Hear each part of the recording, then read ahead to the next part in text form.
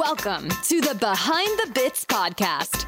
Your host, Scott Curtis, wants to learn everything he can about stand-up comedy and take you along for the ride.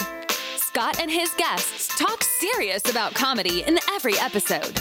Behind the Bits will uncover knowledge from different perspectives on subjects such as writing and performing stand-up comedy, as well as booking shows and the comedy life. If you're thinking about becoming a stand-up comic, already in the comic game, or a comedy nerd, Behind the Bits is the show for you. Now, let's get Behind the Bits.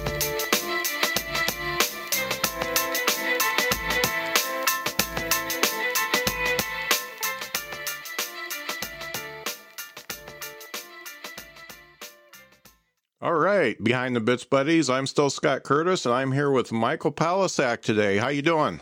Good, how are you? Great. So Michael is an Indiana native are you a Ball State grad? No, a lot of my high school went to Ball State, but I went to Xavier in Cincinnati. Okay. We do have a connection. I think you used to date my wife's best friend's niece. Yeah? She was from Wabash.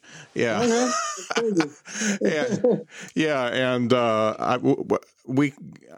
Lisa and I came to see you at the drop when you did it the last time. Was that last year or the year before? The drop was a little while ago, so it must have been the year before. Yeah. Yeah. Okay.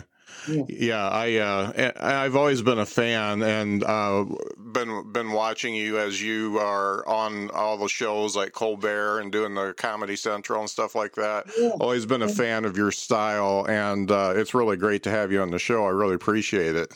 Oh yeah, no, I'm glad to be here. Yeah. For sure. So at this point, how long have you been doing stand-up? The first time I went on stage was July in 2002. Okay. But I was in college, so I wasn't like doing it all the time. Mm-hmm. So I finished school in 2004, and that's when it was like more a full-time thing. So it was like in May, it'll be 16 years. Wow. Full-time. Yeah. You're such a young-looking guy. Come on. Yeah. Thanks. So thinking about, I don't think stand-up comedy is ever anyone's first choice for a profession when they're a kid, but obviously you were exposed to it. Who were some of the first comics that you saw that you thought, hey, this is kind of neat, I might want to do it? When I was a little kid, I remember watching on TV a guy, I forget what they're called, ventriloquist. Oh, okay.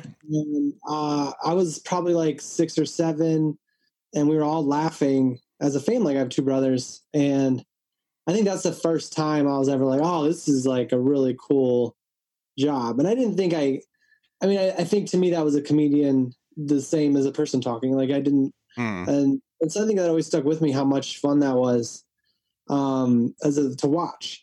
And then my parents had like Cosby records, and I heard Seinfeld. And then when I started, Mitch Hedberg was really big. So those were like the comedian people that were there. But I remember that moment when I was in like, first grade the most, is like realizing what that is. Yeah, that's cool. Mm-hmm. So when you went to college, what did you study when you went to school? I was an English major, and I did like a theater minor. You do a great bit about that. So the whole English major thing, that was great.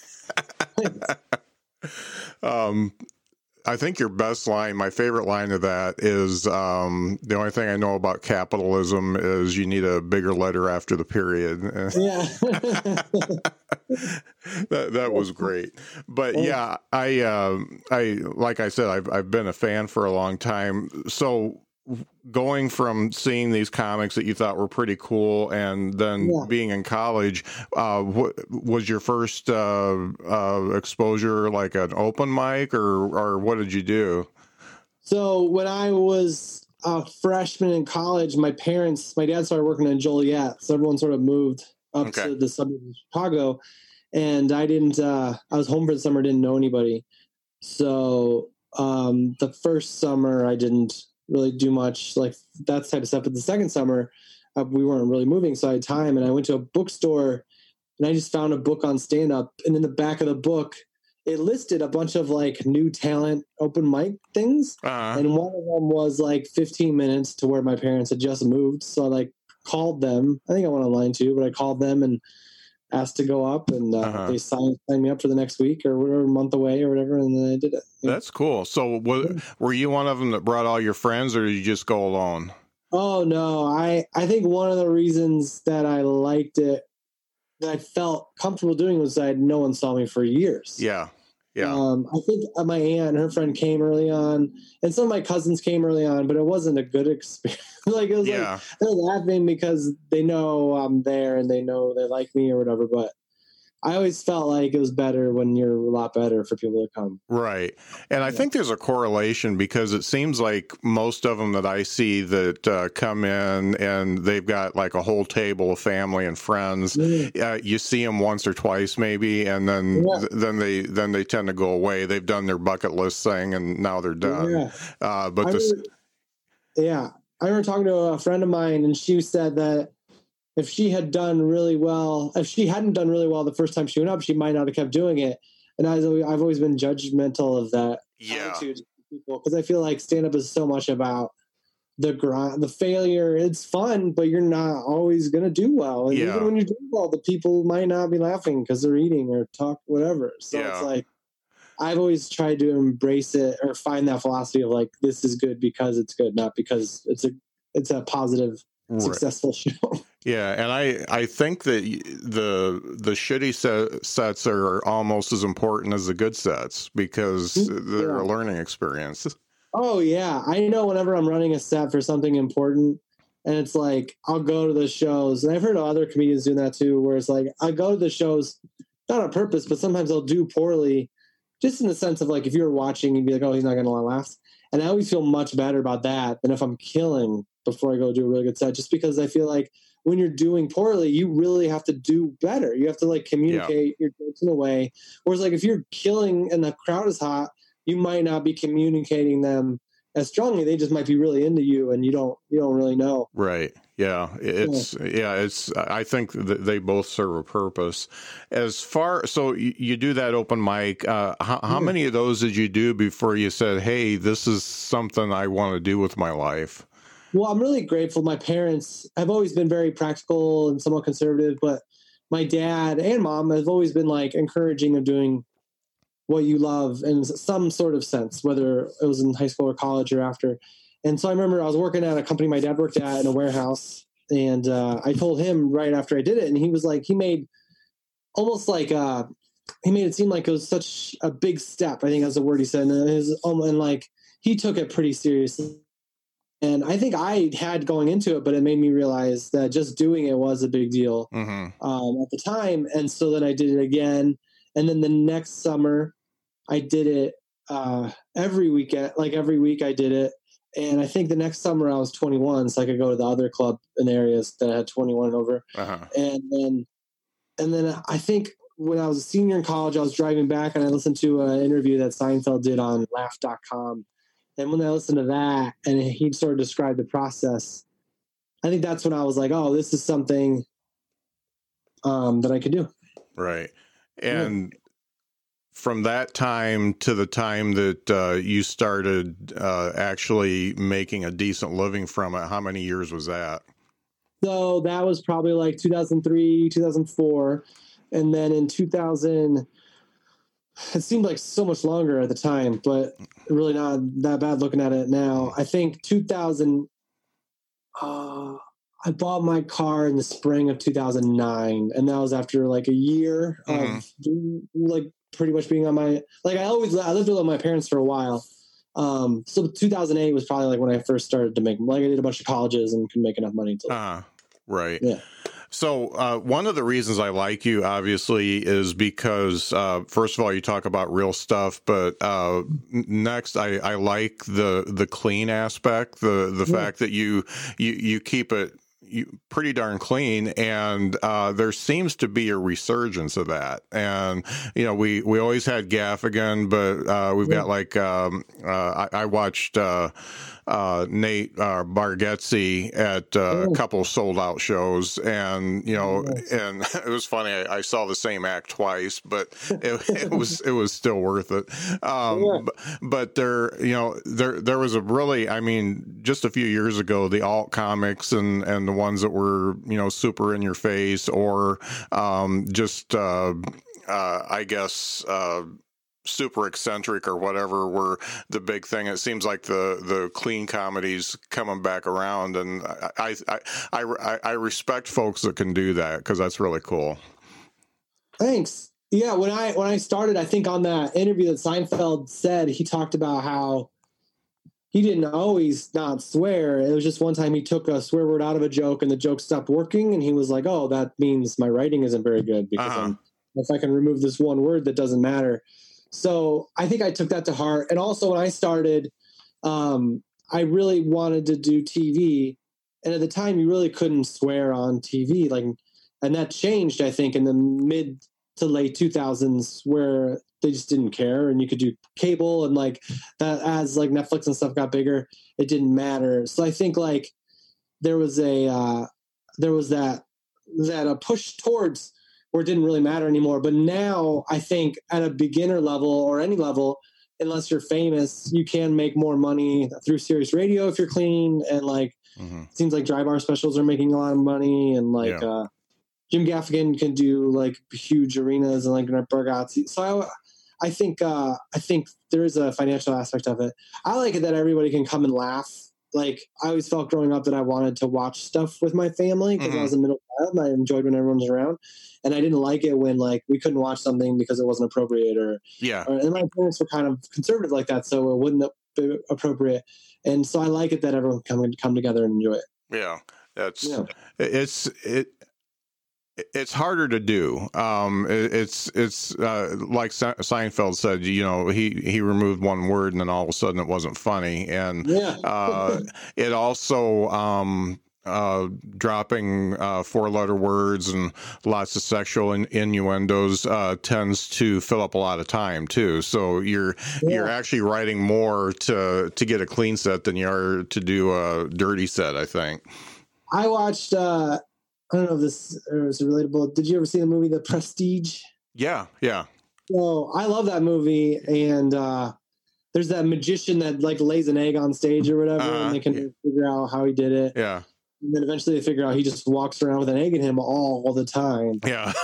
And I feel like with stand-up, I've sort of tried, not like, I'm not like necessarily, like I swear to myself and all, but I felt like from the beginning I wanted to do a specific thing, and I think that helped me. It'd be hard if you were dirty for 10 years then to be like, "Oh, I'm going to be clean now." Yeah, most definitely. It's a lot harder to go back than it is to just start that way. Like when people say it's hard, I'm just like, "Well, yeah, that's just what I do," but I think it would be, yeah. Now you've got I guess I would call it a particular cadence and a particular way of doing your act and speaking, and I really respect the fact that you have enough confidence that you don't mind taking a pause, a rather long pause. And it's kind of like I already mentioned Bargatze. It's kind of in that vein. How long did it take you to find out how to get that cadence? And as I watch your stuff, it's almost I almost think of it as like musical. So it's it's kind of you got sustains and you got the chorus and all that kind of stuff. So how did you develop that cadence? Was it always there, or did you have to work on that? I think it's something that's still in progress. Like I feel like how I talk on stage is constantly evolving to a point where I'm trying to be more and more and more and enjoy the laughs more. And also I feel like it's more surprising to me and the jokes are funnier if I'm not just like, this is how the joke is every time. So I think from that standpoint, I just recorded a new album, and I think that one I think they've all sounded a little different. And I think that's good, because I think we change as people, so it should change as a little bit. For the pauses, I remember I read a book where it interviewed with different comedians, and I think Louis Anderson said that when he was on stage, he tried to wait as long as he could before he moved on. And obviously it's very short in real life. It's a couple seconds, but it does make you sort of listen to the audience and hear where they're laughing and then go on your next thing rather than just like, and there's definitely a place for like pushing through and building a laugh. But I think that always rang true. And then when I started doing longer sets, like headlining in a club and doing 45 minutes, the crowd is more on your side and like you can get laughs out of different things. And I think that's where that sort of came around. Like you don't have to like do the joke right away. You can respond to what you just said, either emotionally or with a pause or whatever. Mm-hmm. And I think also like I did some improv classes in Chicago when I started. And one of my teachers was Michael Patrick O'Brien. I remember one time in class, he said that you don't always, if you're not getting a laugh, it doesn't mean that you're not funny. You could just be building the tension to that point where you get a bigger laugh. And I always thought that was important. Yeah. I always thought that was important. Yeah. Yeah, I talked to quite a few old school comics, and it's all the laughs per minute thing, and that's I mean that's totally a great way to grade yourself or find out how well you're doing, but also the quality of the laugh really makes a lot of sense too. I mean, it's those are the ones that the people remember when they leave is the ones that they really laughed hard at. Yeah, for sure. I worked with a guy recently in Washington or Portland, maybe it was Oregon. That's where I was. And he was one of those guys that was like, he went up and it was just like, he just like killed. And I think it was good to see. It's always good, I think, as a comedian to see people who sort of deliver differently than you, because it's always, I think it's a trap to get stuck in the rut of like, this is how I talk. Yeah. Because when you're on stage, that's not how people like when I'm talking to you. I'm not thinking this is how I talk to Scott right now. Like, so I think hearing him was really good. And I think like I have certain like, not ground rules, but like, oh, I want to talk about things that are real to me.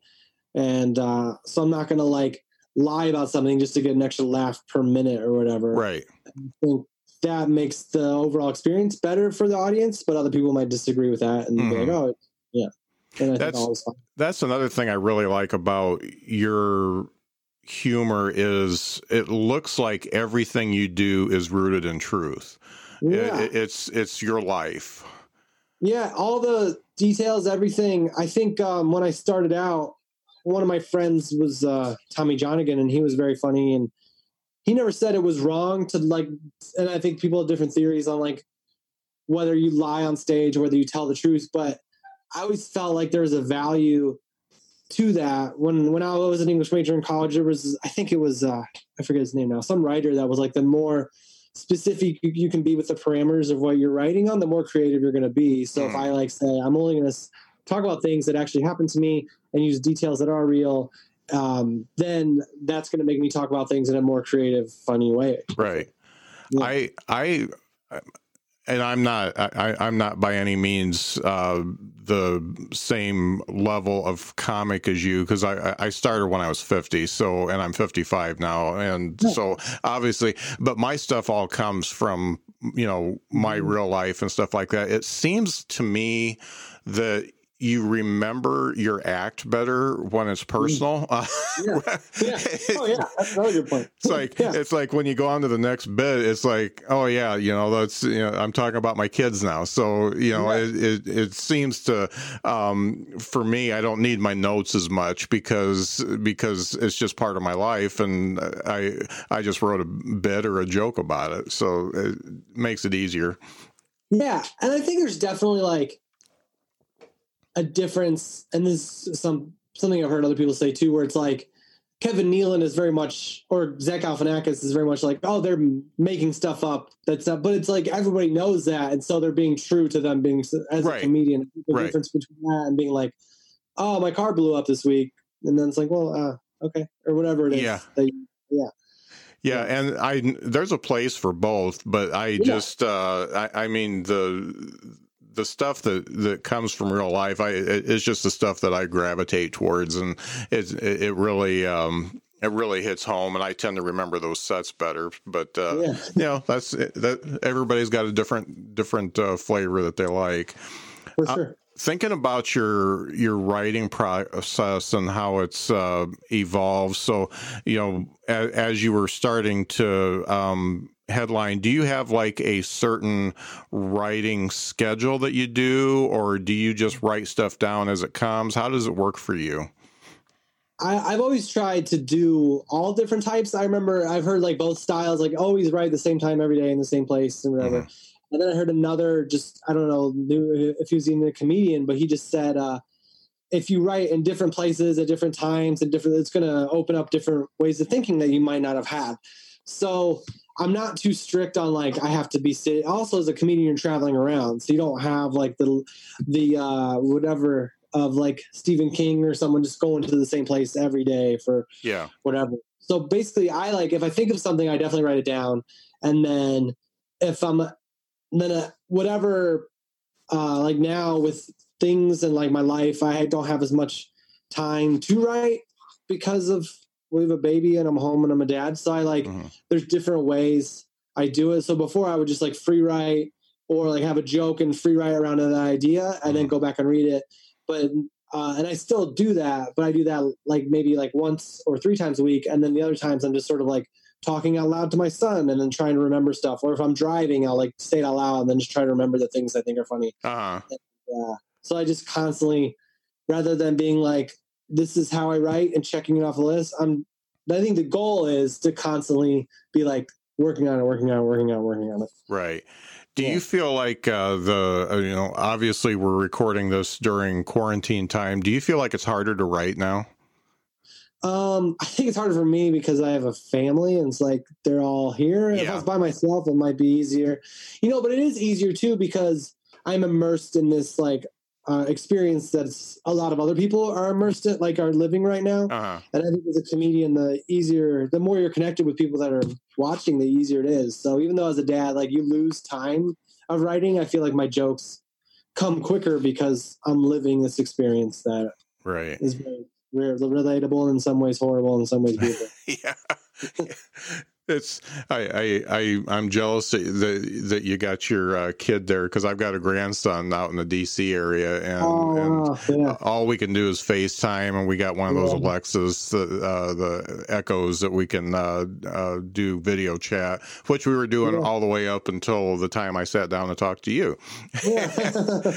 But we've actually got tickets to go see him at the end of this month, which I don't think is going to happen. So so that's the rough part of it because he's growing and he's going to be 2 in July, I think. Oh wow! Yeah, my son he's 16 months right now. Yeah, good age. Yeah. I still worked when he was born. I would do the comedian thing of like leaving Thursday through Saturday or whatever day because we had to work. Yeah, and so I still got to be home a couple days a week and see him, but it's really fun seeing him every day and.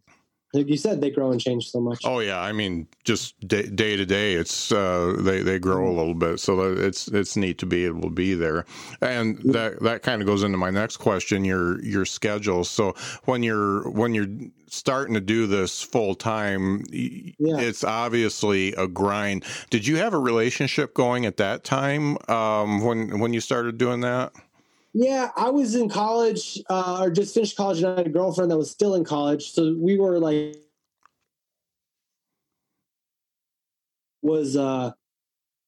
spending a lot of time with that person thing versus like, this is just kind of hard thing for like a year or two. And then that ended when she graduated college. So it was probably like a year and a half like that. And then I didn't really have like a serious relationship for a while. And I think it wasn't one of those things where I was like, I'm a comedian. I'm going to focus on that. It was just like, I think it's hard to be in that game when you're leaving town. Like you can meet people and hang out with them, but you don't have a lot on other, like if someone's meeting somebody and they're there and they live there, that's hard to compete with. Yeah. You're traveling around because people want to hang out with you all like every weekend or whatever. Yeah. So I think that was it. I think like looking back, it's a challenge to do that. And there's benefits in the sense that if you were with someone long distance or you wanted to meet different people in different states, you can. But I think like if I'd lived in Chicago and had a normal job, it would have been a much different experience than like traveling around all the time. What's it like now that you're in a relationship? If you're touring now, how does your significant other feel about, the fact that you're a comic? Yeah. Well, I think one of the reasons it worked out with her versus all the other ones that didn't work out was because she was very supportive and like she's really funny. She doesn't necessarily do stand up. She's done it, but and so I think she likes being a part of that. Like she's always been cool with me making jokes about her and just the lifestyle. I think in the beginning it worked because we were able to hang out when I was in town, and then when I left, she understood. And now it was harder because we have a baby and like I would leave, but I just think we just have to see how that's going to be with a child. Like I think for the first couple of years it'll be okay because we can sort of travel together and stuff. But right, yeah, that's it's good. It's good to have the support, and I know relationships are tough in the comedy world sometimes. And I know. I mean, every story I hear, like I finally got an agent this summer, and he was almost bragging about how he booked so many colleges for a comedian that his wife left him. I'm like, well, that's not. And it's like I love the work, and I love it feels good, and it's a way to support ourselves. But I think there's got to be some sort of compromise of like you can have this life that you want, but also you can go to work. Right. Yeah. And I think it's probably changed a little bit for you from doing the one-nighters and going a couple hundred miles between the one-nighters to at least you can do a weekend, Yeah. I kind of lucked out in the sense that when I try to get in with like the Yoders and the people that book all those one-nighters, that's when I just did like a NACA and started doing a ton of colleges. So I never really had to live that life of like doing a show for not a lot of money, then driving a ton of like where you're almost losing money. I do travel, like being in LA, it is more of a challenge because it's such a far flight for everything. Yeah. Like you lose at least half a day either way or a quarter of a day. But yeah, usually when I leave, it makes a difference financially, which is nice to be able to. You mentioned Tommy Johnigan. Did anybody else come out as being either supportive or a good mentor for you as you were coming up? Yeah, I don't know if have you heard of Brian Hicks? He's a Chicago guy. Yeah. So when I started, it was the Barrel Laughs, which isn't there anymore. He was there, and a couple other comedians, Denise Ramsden and Ken Schultz and Fritz and Todd Glover, and they were all, and Brian Aldridge too. I would say Brian Hicks and Brian Aldridge were the most supportive in the sense that like they would actually like they all talk to me in life and about life, but like I would ask Brian questions and he would be very good at answering them about hosting and stuff like that. And then Aldridge was very good at like just being like, be more yourself, and like just really good advice that I think sped me along quicker. Whereas if I had just gone into the city and done open mics and like been around people that weren't necessarily working as comedians in clubs, but just were sort of like doing it to get to that point or as an expression, it might have taken me longer. I might have figured out different things quicker, but I think that sort of working in clubs and sort of being a comedian would have came slower. So I'm really grateful. Yeah. When you were, obviously you had to spend some years as an opening act. Who did you work with as an opening act that you just really loved and you thought they were just the best? Yeah, that's a good question. I think like the people at the beginning were always like, I felt like I learned so much just because like you get to see someone do 45 minutes. Yeah. And I'm trying to think of like Don Reese was one of the first headliners I worked with. Sonia White would take me out sometimes. Mike Toomey was always very funny. Kevin Bozeman was funny. Unfortunately, I mean, they were all great, but I didn't ever get to work with someone where I was like, this is the person that personality wise and like how we work really matched up in the sense of like, I could see them living the career that I sort of would have. Mm-hmm. I feel like Dan Cummins was one of those guys, but I never got to work with him. Like, I feel like he was very much like I love that guy. Writer. Yeah. Yeah. And so Jake Johansson was really funny, but we didn't really like get to hang out a ton. And like, I got to work with Bill Burr one time, and that was great. And Jimmy Fallon and some of those bigger guys, but that was just sort of like one weekend. Michael McDonald was very nice. Yeah. So you're still doing colleges. I think that speaks to the type of act that you have, because there's a lot of comics that just won't do colleges anymore. I think Bill Burr is one of them. He's a little edgy. He does. He speaks his mind and stuff like that. I guess that goes back to the type of comedy that you do. You can pretty much do anywhere, and that's great. It's funny you say that, because Bill Burr, like, he was with my agent for years. Like, they represented Bill Burr forever. I do think, though, there was that thing that came out a few years ago where, like, Seinfeld didn't want to do colleges because they were so politically correct. And then I think Mulaney came out and said, "Is like, I think they're just not paying him enough. Like, I think that's why I don't do colleges. They don't have money." I'm just like, that's so funny, because I think that is the thing. Like, when I do a college, obviously I would love to make more, but it does make a difference to do one show that pays so much better than, like, either matches up to a week of shows at a club or whatever. Right. But yeah. Have you ever done corporate gigs? Yeah. So they've been great. And those line up really well. I feel like in my career, if there's one thing, which I don't know if I've had extra time to do it, but you make time for it. If I could have marketed myself more towards that too, like, some guys, you go to their websites and they have like quotes from people that they've done shows with, and it really looks like they'd be a good corporate fit. Whereas, like, I got a lot because I did Last Comic Standing, and that was great. Mm-hmm. And now that hasn't happened, it's sort of slowed down. I did do a corporate a few years ago. I think it was 2 years ago, where it was for Pettinghouse in Illinois. And they're very nice. It was like for their factory workers. It was like during the day thing. The owner was so cool. He wanted me to take shots with him before the show. Mm. And the afternoon experience was like noon or 1 o'clock. And they were really nice. But that year, Mulaney was supposed to do their like national show for all their or whatever. And we were talking about that, and he canceled because he got to host that Saturday Night Live that weekend. And I was like, oh wow, yeah, that's crazy that interacted and that he canceled. And then the owner's wife was like, yeah, well, I guess you can when you can afford to not make the 300, then you can do that. He turned out $300,000. Wow. So well, that's why you're not doing colleges if you're making that much money. Yeah, and I don't think all corporates are that much at all. But I think I heard a story about one comedian who wasn't super famous at the time. Like, he was kind of famous, and at college asked his agent how much his price was, and they said it was $100,000, which is what like Leno would get at the time. It was like 10 years ago. And they're like, oh, we don't have that at all. And they're like, oh, well, we can route him around you. He'll do it for 10. And it's just like, yeah, of course he'll do it for 10.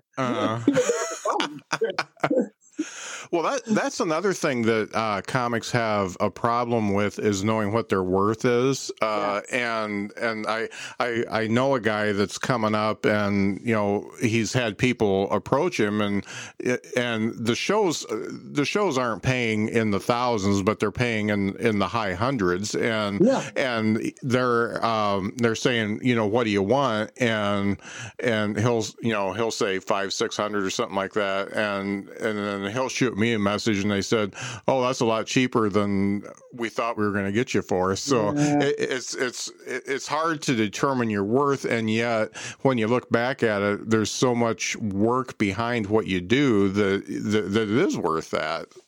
Oh yeah, like, it's not an hourly rate of like, oh, you're making $2,000 for this show or whatever, or $5,000. It's like, no, this is like, basically I wrote a novel over 10 years of my life. Yeah. And I'm going to go deliver that in person to you. So that's what you're paying for. And I think agents do it better if you can have somebody, if you are a comedian, if you can have somebody like, just say this is my friend. Say you have a friend that like, hey, can you just ask him, do it through somebody else. So that way it's not like you being like, I need more money. Because I think like, but there's really not much of a science to it. I feel like when you're bigger, it's easier to ask for more money. Like, I'm sure if someone really wants you, you can ask. Like, there's stories of like Tim Allen turning down a New Year's gig for like $1 million or something like that, or like Seinfeld performing for the Orlando Magic on an island. Like, there's money that's crazy.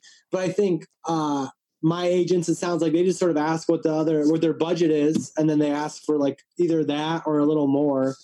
And usually you can tell that a customer is just being honest and they're not trying to rip you off. Clubs and like bars and stuff are more difficult to deal with, I think. But I think when it comes to corporates and stuff like that, maybe it's a little easier. Yeah. Did you ever run into Greg Schwem when you were in Chicago? I've seen his like picture, and like my dad has his book, and like I've seen his stuff like, but I don't know if we've ever met. He was one of my guests, and he's like the pro at corporate, and he's made a real good niche for himself there. The sad part is we were working on doing a show together in Michigan right before the quarantine hit, so hopefully we can still make that happen after we can get out. Yeah, I just had a June date canceled. I was just like, oh, wow. This is crazy. Yeah. So how do you feel like this is going to come out for comics at the end of this? Because you guys are just missing out on all your dates. You're hemorrhaging money and all that. How do you feel that's going to come out? I'm glad, because like I've seen on Facebook recently, maybe it's just, I don't know why it's coming to my feed, but a couple different comedians have said, who like have had success in comedy. They're not like people that have just been not doing it well. They've been people that either have had half hours or like have writing jobs now. One of them said that stand-up comedy is an art form that's been dying for a long time, and they don't know if it's going to make it out. And the other one was like, we just need to accept that this is over now. And I think they're completely wrong. I think like if you look at all live stuff, or even like Disneyland, like it's all dead now. And it's all been great and full in the past. And I think with comedy, you can say like, oh, I went to a club on a Wednesday and it wasn't that full.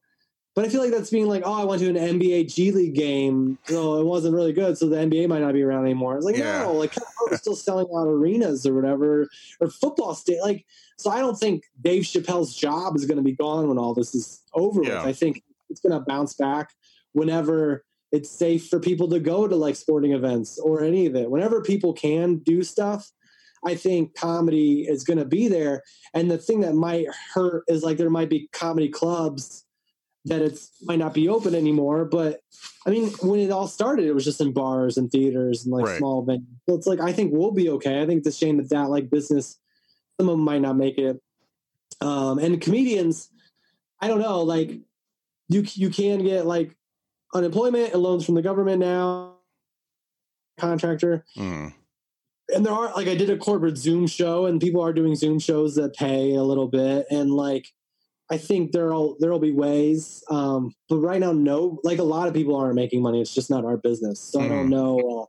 I think it's hard because like, as a comic, I know for me personally, sometimes you like work, and then you make a little bit of money that sort of gets you through for a couple months. Yeah. And so like, if you're at a place where you were waiting to make a lot of money, like with a TV thing or something, that might not happen for a little bit. So it might be hard. And that's, so I don't know. I can't predict the future when it's all going to end, but I think when it does, people will still want to come to shows. Right.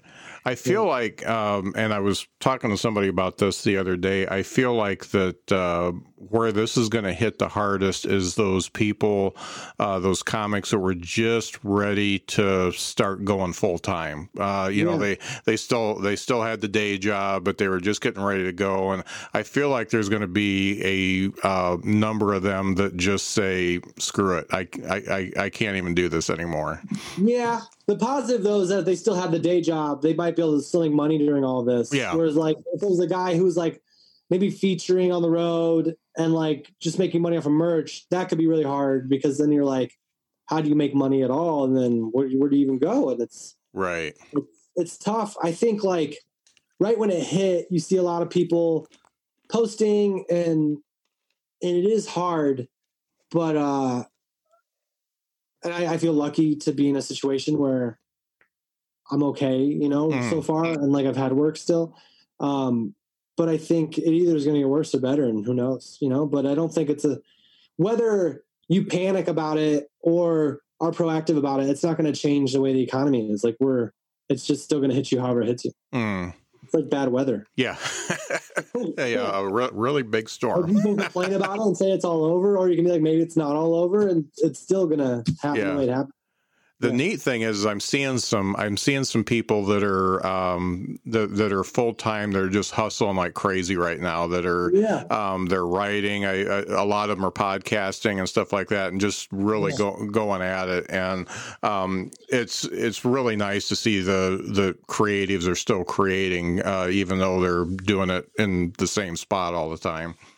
Yeah, I never, when I started doing stand-up, it was like in the early 2000s. So like YouTube, I think, was probably around, but it wasn't like a way that people did comedy and social media and all that stuff. And I always participated in that, like, social media a little bit, but now like I'm trying to, like, I'm doing like YouTube videos 3 times a week, which I never did. And I think that's all stuff that as a comic can help you get a following that now we have time for, because there's no travel. And people are definitely looking for it. I know I am. I'm working from home now, and my breaks are all looking for new comics to get on the show and watching their videos and stuff.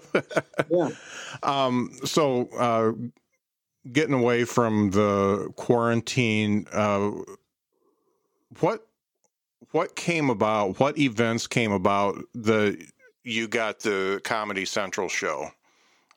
The half hour special. So I had done a festival in Las Vegas in 2007, which was like my first festival in front of the industry, really. It was like Zanies had their own little contest for something separate, and I moved through that, and then they just picked me to be on the showcase for this Vegas thing, and that went well, and then it was all online voting, and I got to go to Vegas. And that's where I met the guy that booked me for Live at Gotham. Okay. Which was like the used to be Premium Blend. Yeah, but it was like everyone does 5 or 7 minutes and do your set. So that happened in like 2008. And then between 2008 and 2012 or 13, I might have submitted maybe like 3 or 4 times and just didn't. I think I got it on my 3rd time. And so every year they'd ask for a half-hour tape. And through that festival in Las Vegas, I had a manager, and I knew the ladies that booked it because they booked me for Live at Gotham. So like 3 years in a row, I submitted a tape. In the first 2 years, I didn't get it. And the 3rd year, I remember I started doing, it might have been another advice thing that my friend, that Jonigan said about how doing new stuff at the beginning of a set seems to makes yourself do a new joke, and then also if it doesn't go well, you can just go into the rest of your set. And I remember I was doing a weekend in, I was featuring in like somewhere in Virginia Beach, Virginia, at a Funny Bone, and like that's not necessarily my audience, like the South and the club or whatever, but people still like it went well, it went okay. And I remember every show I was working on new jokes, and then when it came around to do my tape the next time, I had like 5 or 6 new minutes that they had never seen before to put on it, and I think that helped, or at least just the tape was a lot better. I'm not sure. It was just the tape that I sent in. Yeah, that's great. So do you still do open mics, or do you work out all your new stuff on the stage now? So when I'm on headlining, and I headlining at a club, I'll definitely try either to work out parts of a joke that already exists or a new joke. But if I'm in LA for like more than a few days and I don't have shows, like there's open mics I can stop in and try to do set. Yeah, there's it seems to be a split with the people I talk to. Some people say that they just don't ever want to go to another open mic again, and some people still like to drop in. I kind of like slowed it down a little bit, but whenever I would have a set that I really wanted to work out, I started doing them more, and then I found out about them, and then I was like, oh, I can come back here and it'll be fun. Right. You talked about who your audience is in different parts of the country. What's your favorite part of the country to perform in, and what's your least favorite? Yeah, my shows in Virginia have been fun. The headliner was just like much different than me, so I think that's why. Yeah. I don't know. I feel like there's a run where the that have comedy clubs that are also capitals of that state seem to be really good. Like Des Moines is really good. Madison's pretty good. Indianapolis, like medium-sized cities, like I love Cincinnati. You know, like I grew up in the Midwest, so I think that helps a little bit. But I did a show one time in Perrysburg, Ohio, which is near Toledo, which was the worst experience I've ever had, and I think that was just a bad situation. My wife and I stayed the night there one night. It was terrible. Yeah. So maybe it wasn't just my experience. Yeah. Yeah, it was really bad. but I think like whenever like Grand Rapids is really fun. Like there's a lot of Midwestern cities I'm really comfortable in. Yeah. I mean, you're a polite guy and got that Midwestern charm and stuff like that. So I can see where you'd hit really well there. Thinking about the where you are now and when you first started, I ask this of everybody. What 3 things do you wish you would have known when you started that you know now? I think one thing like maybe it was a thought or like just a feeling that it was all going to be okay. Cause I feel like when I started out of college, I was living home with my parents and they were nice and supportive, but I still feel like when you're living off of people, I felt this like guilt. And I think I would have told myself that like I was doing something valuable and it was going to work out in some sense or the other. And to believe in I think the second thing I would tell myself is to really, whatever you want in this business or in life, just sort of believe that it can happen and practice that positive thinking and imagine it happening. Cause I think that goes a long way, whether it actually causes that thing to happen or just puts you in a mental attitude to make it happen. I think it helps. I think my first spot on the Tonight Show, like I literally visualized stuff like that happening. And then the third thing I think would be just overall to go like how long of a journey it is and how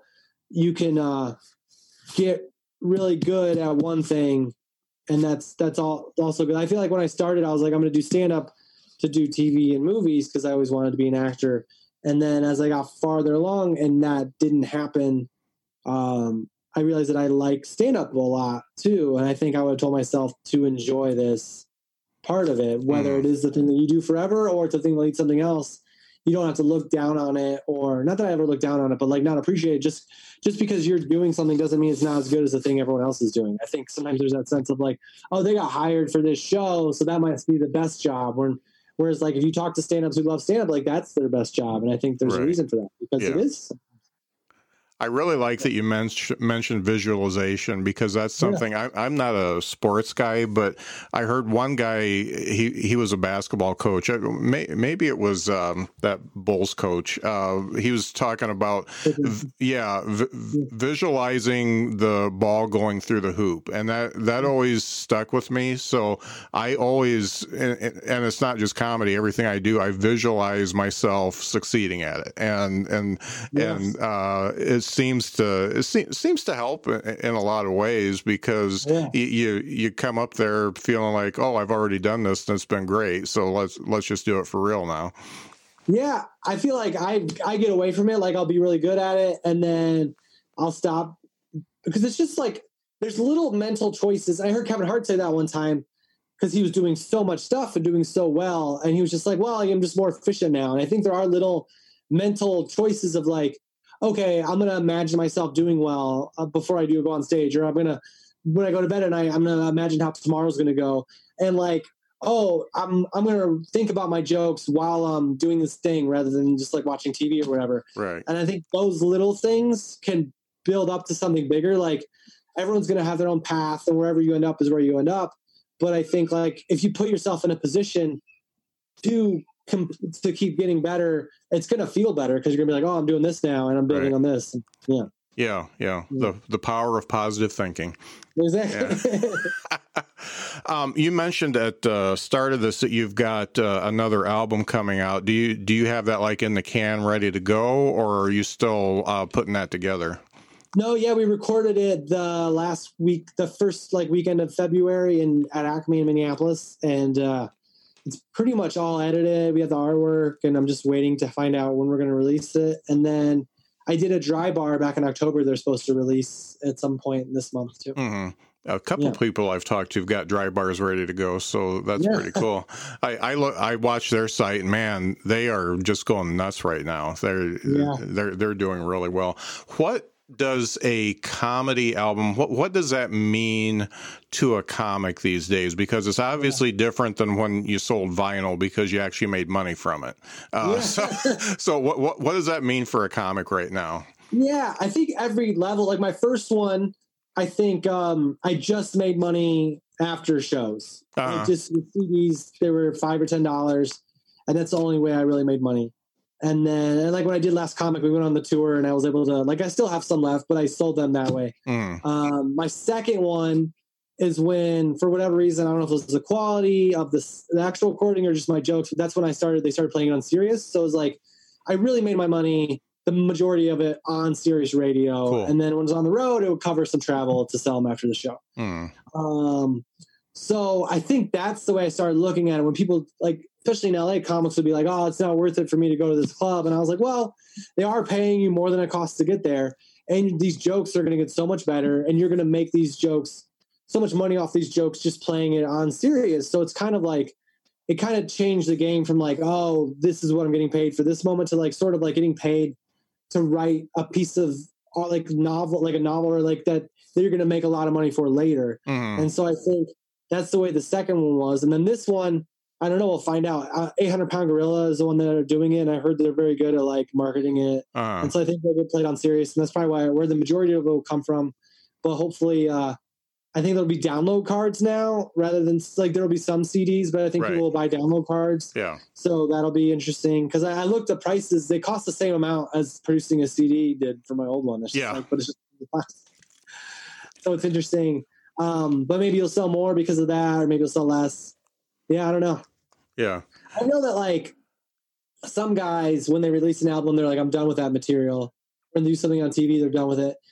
I've had a lot of good experiences, never being done with anything forever, just knowing that you could use it if you want to, and pushing, as long as you're pushing yourself to move on and write new stuff, I think it's fine to do jokes from whenever you did them. Yeah. And it's funny. It makes a good, like a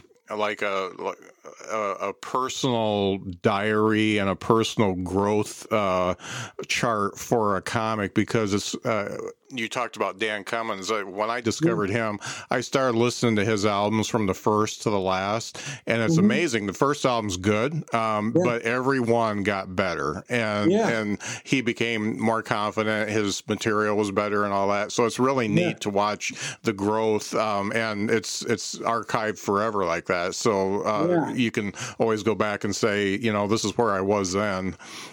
Yeah. And I remember like there were a couple, like I think like Leno and like Seinfeld were like, don't ever record your stuff because then you can't do it anymore. And I feel like it's been the opposite. Like I remember the jokes because they're on an album. If I ever need to go do something like a corporate, or like if I go to a new town, like I can go back and be like, oh, this is stuff that I can do. And like, there's some really bad shows where you need all 3 hours to get through the hour or whatever. No doubt. Finally, I've had you on for a while. Finally, can you talk a little bit about the Last Comic Standing experience? I mean, that's been a while, but what was that like for you? Yeah. So do you want from the beginning, I think like 2005, I think I did one of those things where you wait outside and like overnight. And I remember at Chicago at Zanies, they were having problems in other cities or the year before with people like staying out all night. So they made a rule that you can only get there at like 4 a.m. or whatever. But then what people did was you couldn't get in line till people just lined up separately from the line, and then like there was a line already. So I remember getting in there at like 4, and there were people there, and all of a sudden someone showed up at like 6 with these forms to fill out, and people just like rushed the guy. So that didn't help. And I got a form. I did get to audition, but it was like right before I went on. Like I was waiting for the other people to finish. And the judges, who I met later, and they booked me for stuff, I think for the Tonight Show, where they were the judges back then, they were like, all right, that was the last guy. 2 people in front of me. And they're like, no, we got these people in here. Cause the club had put people in front of us that weren't like got forms or whatever. And they were just like so upset. They started like swearing. And then it was like, then I had to be like, okay, I don't like, that was like my turn to go up right after they're so upset. Oh man. And so like, I didn't get it then. And I don't know what it would have been like to get it then. Like I've hung out with people that got it then and their lives are much different than mine. But I feel like anytime I haven't gotten something, it's made me get better at it rather than like now I'm touring as a last comic standing person. So I don't know what I need to grow at because I'm just already working a lot. Right. So then like 6 years go, or maybe more than 6 years, 9 years go by to 2014 and I auditioned again. And that's when they invite you out. And I was already in LA, but it was just in front of like Wanda who's producing it and some other people. And it was one of those sets where I was like, oh, I know these jokes are great, but it didn't seem like they were going to do it. And they put me on as an alternate and they ended up getting to do it. And I thought my set went well in the theater, but they didn't move me on. It was like the year Rodman won. And I was like kind of bummed because I felt like I already felt like I was there. I was like with anything else, I was like, oh, I could have done this 10 years ago. Like I would feel like with comedy, like, oh, I could have done this then. But then the next year, I went to the rap party the year before and Paige, the executive producer, was there. And I think she felt bad because they didn't even use my set on TV at all, which I was like, I don't care. That's fine. You know? Luckily I'd been on TV at that point. So it wasn't like, this is my big break, but she's like, don't worry. We didn't use you because we wanted to use it next year. You'll do it next year. And I was like, oh, that's great.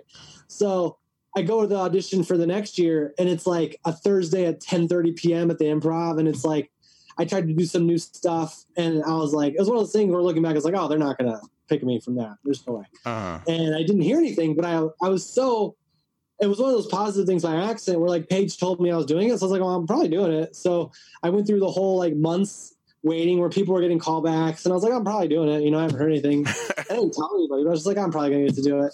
And then I was working in Cleveland at Hilarities, headlining an off night, and Dave Landau, who's very funny. Oh yeah. He had never worked at that club, so he was featuring just to get in, and he destroyed. Like I couldn't follow him. He's dirty too, but he's still very funny, even if he wasn't dirty. And so I couldn't follow him. I had family in the crowd; they were very nice. But one thing I got out of that before the show, I was asking him about Last Comic Standing because he did it the year before. And, he didn't like if you get in the top 10, you can't do it the next year. But he got pretty far, but not that far. And I was like, "Oh, are you doing it again? Do you know if they're doing it again?" He's like, "I don't know if I'm going to do it, but I think they're doing it soon." And I hadn't heard anything from the show at all at that point. So like, I went back to the hotel or whatever, and I just emailed the assistant I knew and was like, "Hey, Paige said I was doing it. I haven't heard anything from you guys." And I put a link on. I luckily got to do Conan that year, and I was like, "Here's something I did recently." And they were like, "Oh yeah, we had someone drop out. I don't know if it was Dave or somebody, but someone wasn't going to do it." And they're like, "Can you do Friday?" And I remember I just got done talking with my dad because it was spring. He'd just done my taxes, and he was like, "I don't know if you're going to be able to make it. You need to find something else." And he's like been supportive, but he was like, "I don't know if this is your thing." And I was like, "Okay, yeah." And I was going to Atlantic City for that week, and that was the next Friday. So I was in Atlantic City working at the club there, and they offered me to do it. And my dad was like, the week before, he was like, "You need to figure something out." And then when I told him I could do Last Comic Standing, it was when I was going to tape was going to be the week when I was in Chicago. And I found out later, like what people he worked with were going to come to that show that I wouldn't be able to do. And he was like, "I don't know if you should do it. They don't really put comics in a good light on that show." And he's basically talking me into not doing it. Yeah. And then, my manager wasn't really super on board. He was like, "This might be a good year for you. It might not be a good year." But then I talked to my friend John again, and he was like, "Oh, it's great. You should definitely do the show." So I did it. And it was one of those things where I worked the week at Zanies, which was a Tuesday through Sunday. So I did Tuesday, Wednesday, Thursday, and I was taping on a Friday. And Bert at Zanies is great. Like whenever something comes up, he's always like, "Yeah, you should definitely go do that." So he left me off for Friday. And I was in my parents' house texting the producer because there's a rule. This might be too long of a version for you. Yes. But there's a rules meeting before the contest starts that everybody has to be at legally. And it's at 10 a.m. before my taping. And I'd gone the year before. So I was texting the producer. I was like, I think I landed at LAX at like 9. I don't know if I'm going to make it by 10, but I went last year. And they're like, "Well, if you don't make it to that, you just can't do it." And I was like, "Okay." I was at my parents' house at 2 a.m. and I see there's a flight that leaves at 5:30 a.m. out of O'Hare to Burbank, which is much closer to like the meetings in Burbank. I was like, well, I in Burbank at like 9:30 or whatever, 9:15. Like I should make the 10 a.m. meeting.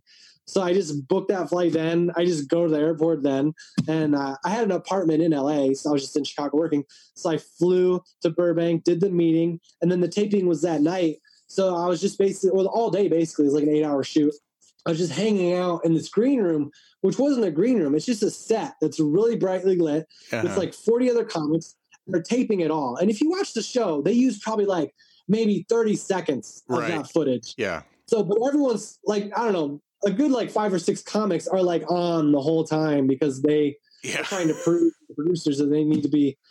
Well, if you ever do Last Comic Standing, if that ever comes back, I just tried to sleep the whole time. Like I talked a little bit to people, but I did nothing to get anybody's attention in that green room at all. And I think I was also lucky that season. The season I did it before, I was near the end of the taping or whatever. And I think when you go near the end, it might be more difficult. Whereas like I'd done it the year before, and I think Paige put me up front. I was like number 4. So I went up 4th, and it went well. Like I worked on my set at the clubs all week, and all week I worked on that set. And at the end of the show, at the end of the day, they announced I was moving on. So I flew back to Chicago to do the Saturday shows. I got out of the Sunday shows because we had to be back to tape Last Comic Standing again. I think my next round was on Tuesday. The next rounds were Monday, Tuesday, Wednesday. And the Tuesday round was like a little longer. It was like 4 minutes you got to do. So I worked on that set at my Zany shows. And I think that one was the one that I did like older stuff. Like the first season I did Last Comic Standing, one of the notes I got was like, I didn't sound like myself. I sounded like a character or whatever. And I think it was because I was doing really old jokes that were still funny, but it was like kind of hard to go back in time just from the beginning. So for Last Comic, I tried to do like a newer joke that worked really well and then just do whatever I thought would work really well. So like for that Tuesday show, though, I think I did like a newer joke, but then like my jokes in between were kind of about like college and living at home. And I felt like the judges weren't as much on board. But my last joke, Keenan really liked, and it was a joke I did on Letterman, and that like moved me on. Like I think, Keenan even said that. He's like, I was kind of whatever, but then the last joke, that whatever. So that was you don't find out till the end, but it felt really good. And then you go to like a head-to-head one, but we got to go back home. This was Easter week, so like I got to go home for 4 days, or not 4 days, maybe like 3 or 4 days. And I remember the Saturday before Easter, just going around Chicago, and I did like 6 sets because we were going to have 2 shows if you moved on back to back in days, so there wouldn't be a lot of time to work on your second set. And I just worked on both sets throughout those 6 shows, and it was really nice. Like Zany's let me do sets, and like got to drop in and do a set at Second City during their improv show. And it was so much fun because I had this thing to work on. I was also very tired and getting sick because I was traveling so much. And I got to Monday, and my matchup person was Taylor Tomlinson, who was like, nobody knew who she was at the time. She was just like the youngest person that maybe had ever been that far on the show. Like she was so young. And they matched me up with her because they thought I was also young, which I'm not anywhere near her. I did my set, and I felt really good about it. Like I went first, and I felt like it went better than the one before, and it went really well. And then I could hear hers. Like when you do Last Comic Standing, they never let you watch or hear anybody unless it's the person that's before you. Just so you never know how anybody does. But when the head to head, like I went first, so I got to hear her from offstage, and she did great. And it went down to the judges. Like the judges picked who was on that one, and like Norm picked me, but he didn't even really pick me. He was just like, well, Michael's been doing it 11 years, and Taylor's been doing it 4.